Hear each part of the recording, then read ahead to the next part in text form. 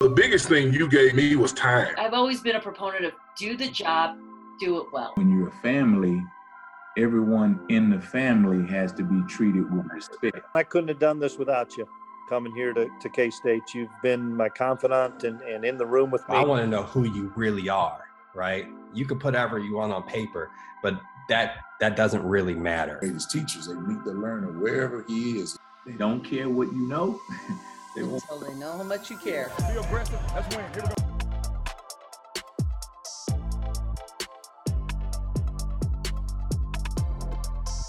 go. We'll jump right in. What I like to do is I like for you to take us through your journey from a former student athlete or from a student athlete at Xavier University to now being the commissioner of the WAC, the Western Athletic Conference. Sure. First of all, I appreciate you having me on this afternoon, this evening. And yeah, I've had a little bit of a crazy run, crazy journey. Athletics is something that has always been near and dear to my heart. Wasn't necessarily something that I grew up with. My mom was born and raised in Uganda, East Africa. And not that I grew up in a single parent household. My parents were both involved. My parents got divorced early on, but my dad was still a big part of my life. My stepdad was a huge part of my life, as well as my stepmother. But my mom didn't grow up with athletics. That wasn't something that was preached, being from Africa. So she never pushed me into it. It was just something I kind of fell in love with early on. And, I started playing basketball when I was in 5th grade. And I loved it. I was the kid who was riding my bike to the park every day, or, playing sandlot baseball or whatever the case may be, like wanted to be around athletics. And people laugh when you kind of talk about all the things that I've done from an athletic standpoint, played collegiately, played professionally in Europe, coached for 10 years, which I'll get into that stuff. But my mom, who has always been a great supporter and probably the hardest worker I've ever been around, she's probably been to 10 games that I've ever been a part of. It wasn't because she didn't love me. It wasn't because of anything other than, she was busy, she was working, she was providing, and that just wasn't her thing. And it wasn't a slight, it just happened to be part of the deal. But I did play at Xavier University. I actually started off as a late bloomer, and I went to Vanderbilt University at a high school. And, I was late recruited, late signee. Went there because academics were important, because that was preached within our household. And I also went there because it was the SEC.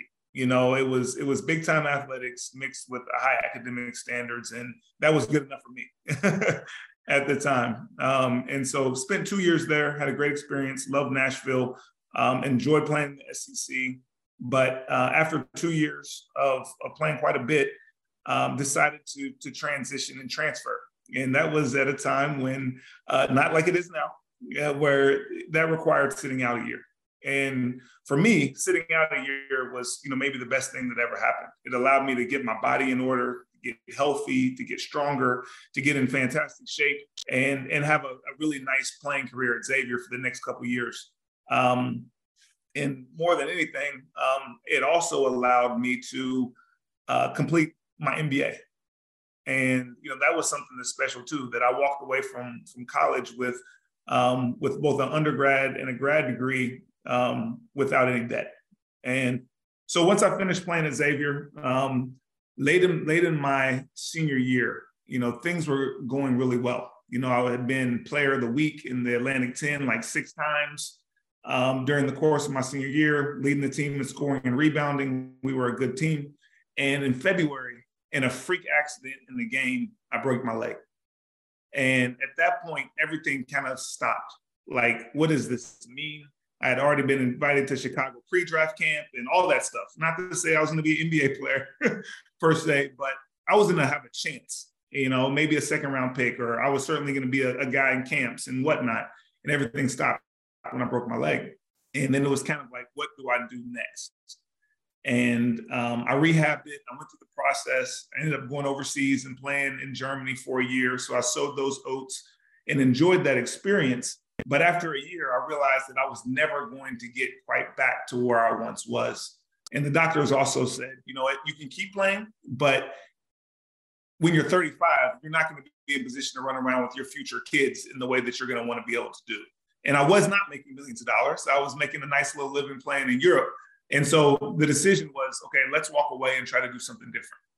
And at the time, I was quite honestly a little bit jaded from an athletic standpoint.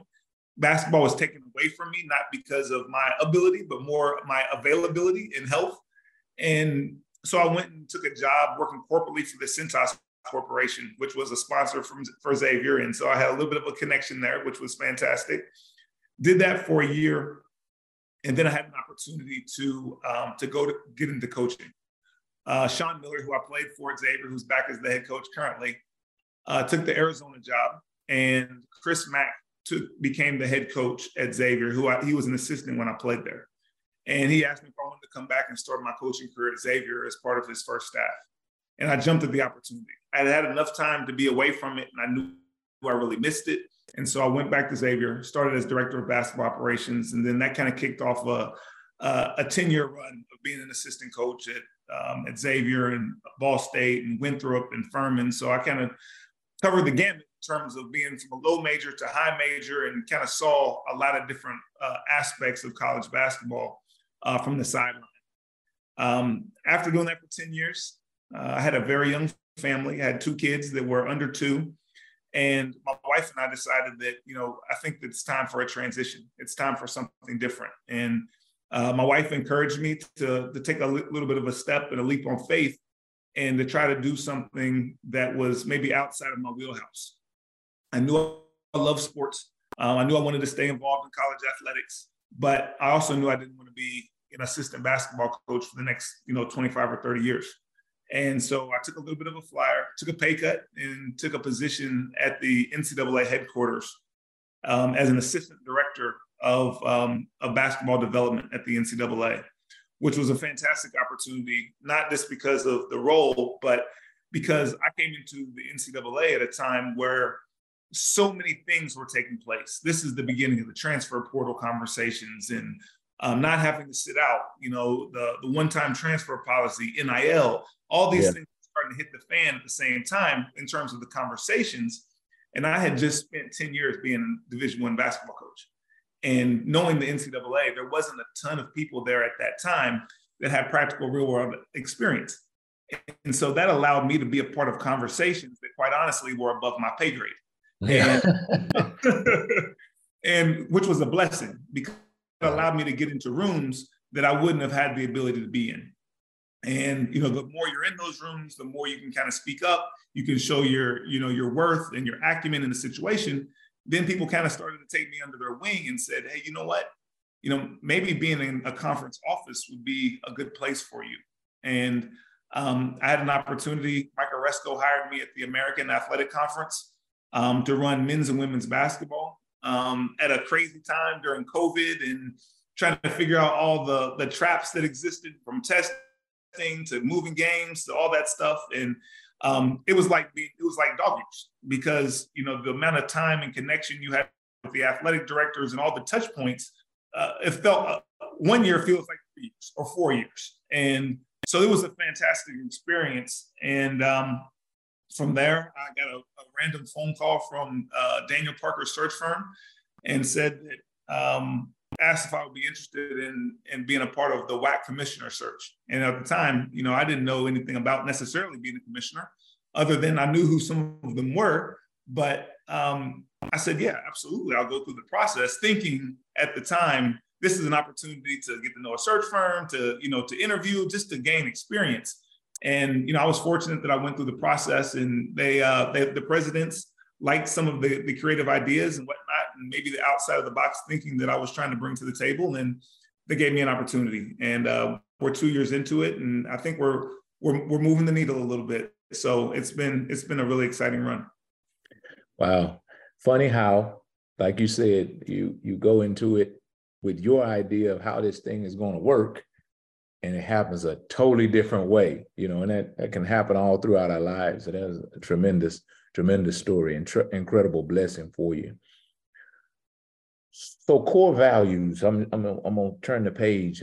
Core values, they're big time important for us at K-State. Our core values of commitment, discipline, toughness, of selflessness. Those are big time important in the things that we do. And sometimes I talk to coaches, I talk to friends, I talk to student athletes about the fact that, you know, for us in our program, man, that's not cliche. I've seen those things come to life. And so they, like I said earlier, they're very important to us because we've seen them come to fruition in the way we do things every day. So my question to you is what are your core values? And you can just give me two. And how do they help you develop your team? How do they help you as you operate day to day at the WAC conference? You know, I two that come to mind for me are hard work and fun. You know, those are two things that really come to mind.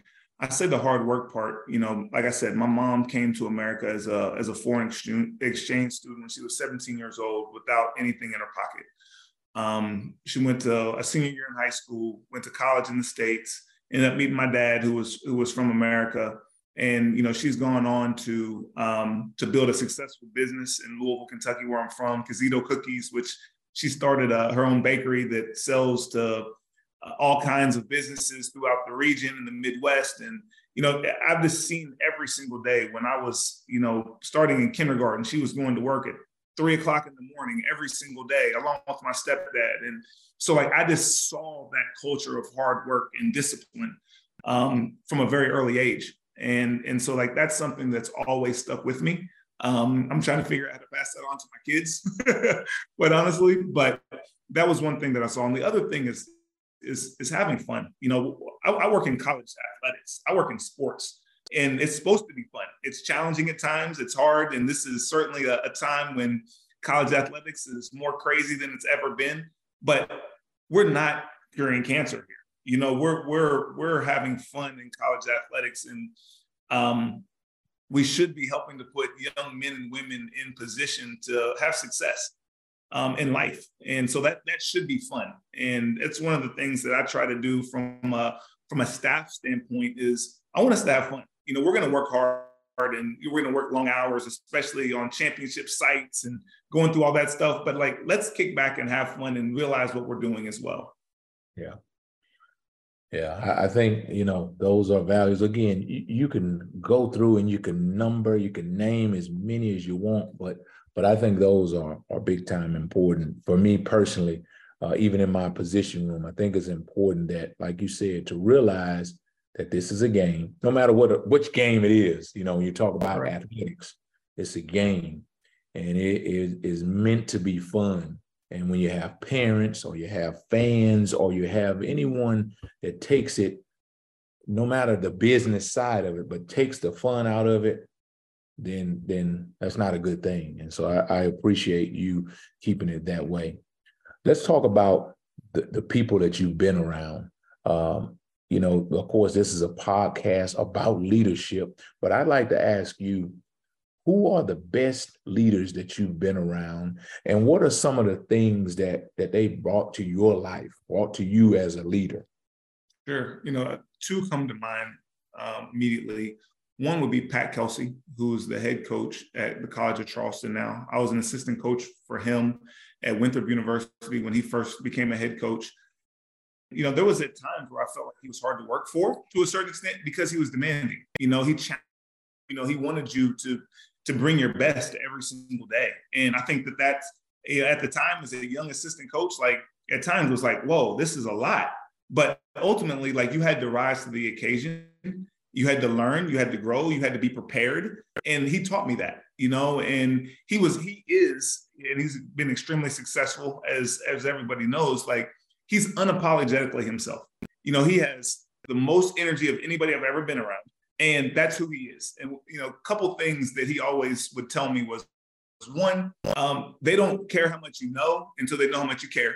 And, you know, from when you're coaching and even when you're leading a group of people, like you have to care and know something about them. It can't just be all, you know, just run through a wall for me without caring about who I am as a person or what makes me tick or the things that I have going on in my life. It's not that simple. And then the second thing is to always be yourself. because the worst thing that can happen is you end up being a bad version of somebody else. And so you have to be unapologetic in who you are and how you lead and how you carry yourself. The second person I would say is Jeremy McCool, who was the director of basketball development at the NCAA when I worked there. He gave me an opportunity. And what he did is he allowed me to soar, to fly. You know, he allowed me to put myself in a position to become a conference commissioner, because he said, Brian, you do these things. Be a liaison to the men's basketball oversight committee. Be a liaison to the NABC. Be a liaison to Adidas. You know, things like that. So he pushed me and put me in positions to do things that, again, were probably outside of my scope or outside of my pay grade at the time. But he saw something in me, and I appreciated that, and I tried to run with it. Big time. You know, that phrase you used earlier, they don't care what you know until they know how much you care. I think a lot of coaches and leaders they lose that. They lose sight of that, because it's so important to gain the credibility by your knowledge, you know, by what you know, by impressing them. But, you know, honestly, when you talk about leadership, when you talk about getting people to follow you, man, they follow you. Yes, you do have to be an expert in your field. Yes, you do have to do that. But it is very important that you lead the people. You don't push them. You don't pull them. You lead them. And I've had some leaders in my life to teach me that. So let's talk about when you are ready to bring someone on to your bus, right? You're making a hire.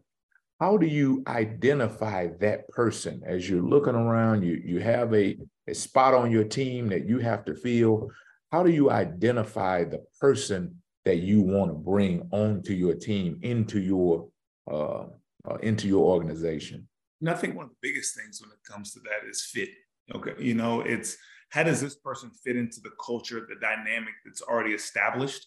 Are they a value add? Do they bring a dynamic that maybe we need? You know, or did we lose somebody that was an energy person, a culture person, somebody that, you know, brought more fun, that was talkative? Are we missing that? Do we need that? Or do we need somebody that is more serious? There's somebody that is a nuts and bolts person that is going to make sure that all the T's are crossed and the I's are dotted. So I think you have to look at the overall makeup of your entire organization. In my case, I have 15 people that work in our office. So it's not a deal where we have hundreds of people that we're working with. So I can be selective in terms of how does this person fit into the scope? What do they bring? Because when you have that size of a staff, everybody matters. Everybody's touching a lot of different components to the operation. And so you need all oars rowing in the same direction. And so I think that making sure that fit is there is extremely important. Big time. Next question, and I'll jump right to it, because you know that over the last, and we kind of alluded to this earlier, over the last few years, man, especially in the world of athletics, but in our society in general, we've dealt with some adversity, right? The adversity of COVID. We've dealt with where we're trying to figure out from social justice initiatives where we want to go, the direction we need to go. How has dealing with those most recent adversities, but how has dealing with adversity made you better as a leader? Well, I think you learn to trust your decision-making, you know, because you're forced to make decisions at times in short order. And, you know, one of the things that I always say with our staff is that, you know, I like groupthink. I like talking through things. I like having a collaborative effort in terms of the way that I lead and we make decisions. You know, we spent 3 hours today talking about how we want to change the way that we do our awards for each sport, and preseason, postseason, you know, during season, end of the year awards. Like, we're going through every single sport, and we're doing that as a staff. And I want everybody to have a voice in that. And when you don't have a voice, I have a problem with that. You know, I want people to speak up, you know, because we need a diversity of thought within our office. But the thing that I also say is that at the end of the day, a decision has to be made. And oftentimes, you know, I have to make that final decision. And when that final decision is made, that's our decision. That's not just my decision, that's our decision. You know, we took it all in, and a decision had to be made, and we had to move forward after that decision is made. But I do reserve the right to get smarter and change that decision at another time if it comes to it. And so I always want to make sure that everybody knows that just because I don't agree or with what you're saying, I do value your opinion because it helps to shape the decisions. Yeah. And in terms of adversity, one of the things about decision making, especially when you're in a leadership role, is oftentimes the decisions that you're making are the hardest decisions.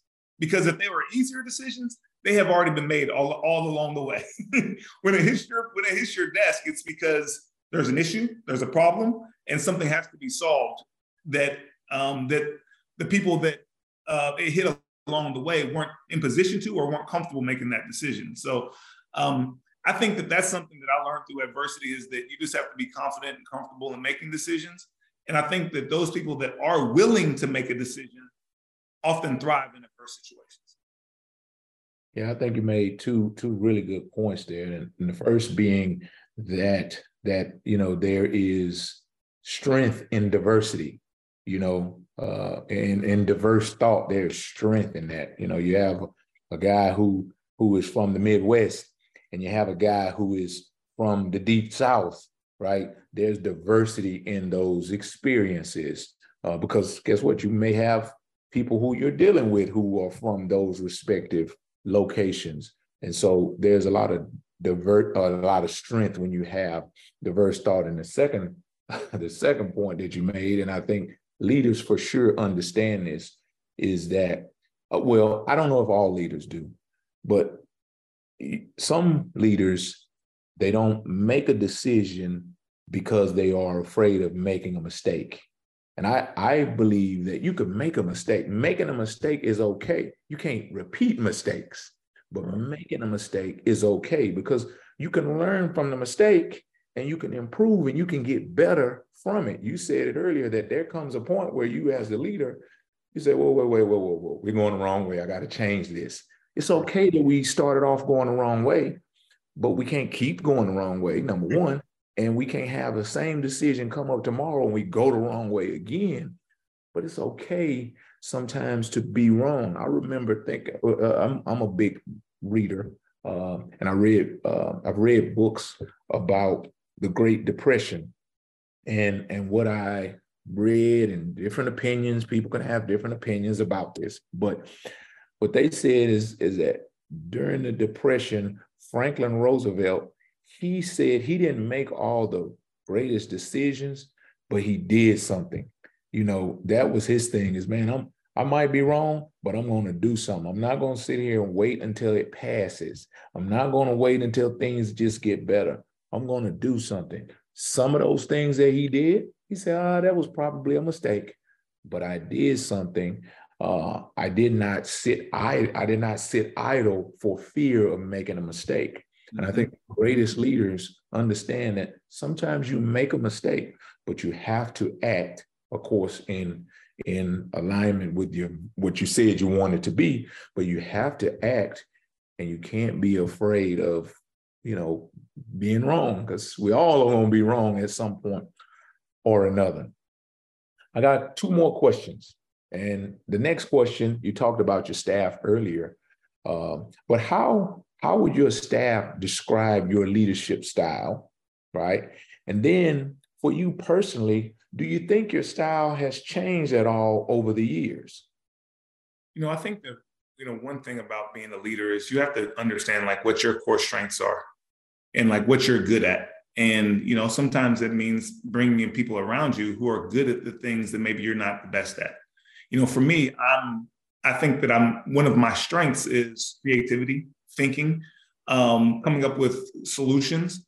But I also have to make sure that I have people on my staff that are good at fulfillment, that are good at carrying out ideas and carrying out concepts, because maybe that is not necessarily my biggest strength. Obviously, I can do it and I've done it before, but you have to have a staff that complements each other, not just from a leadership standpoint, but from person to person. So I think that that's something that's really important.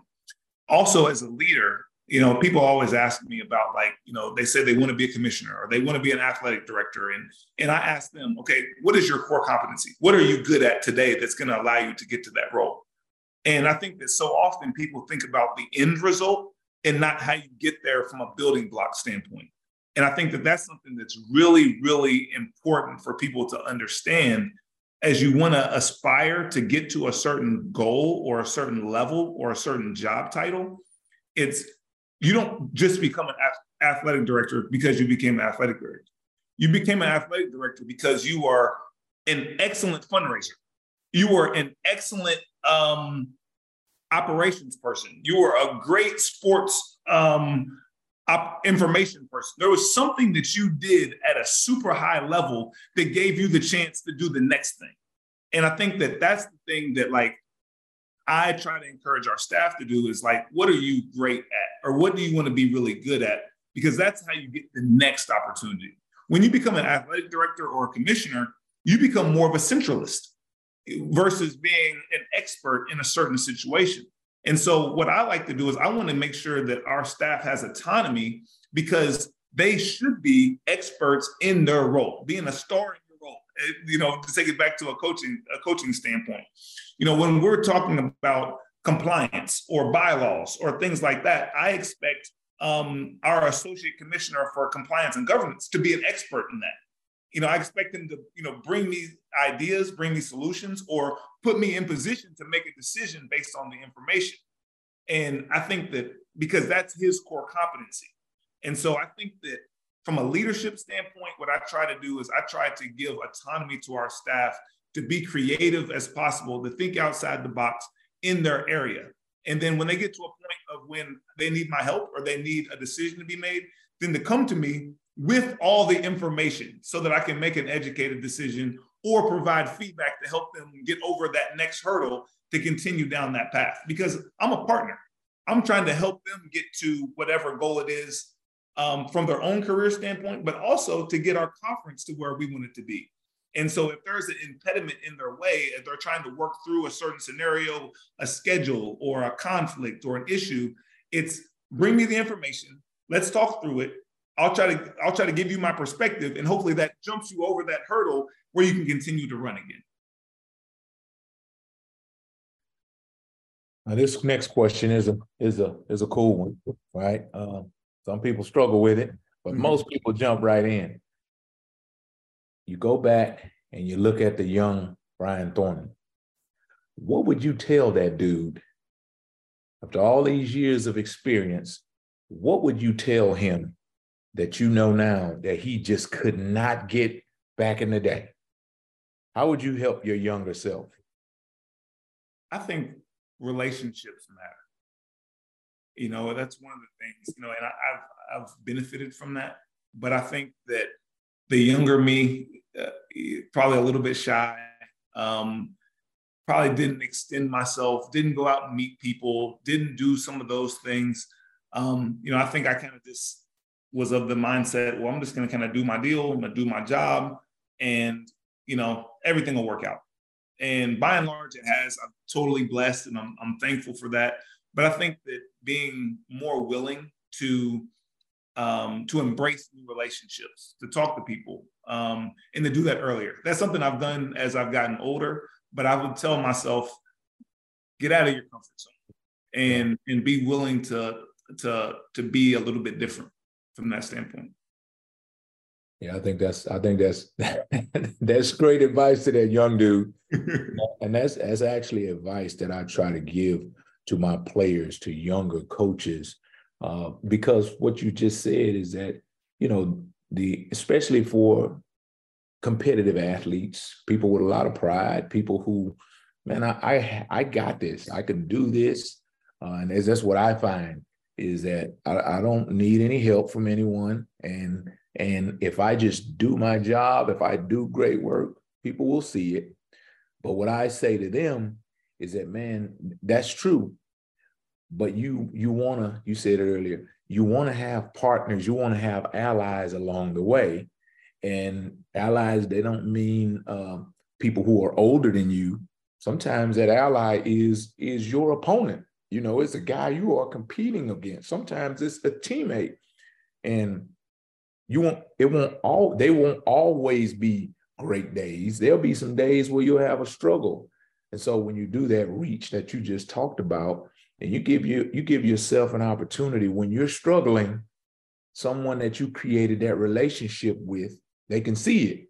And without you asking for help, I said, man, you know what? You need help. Hey, what's going on?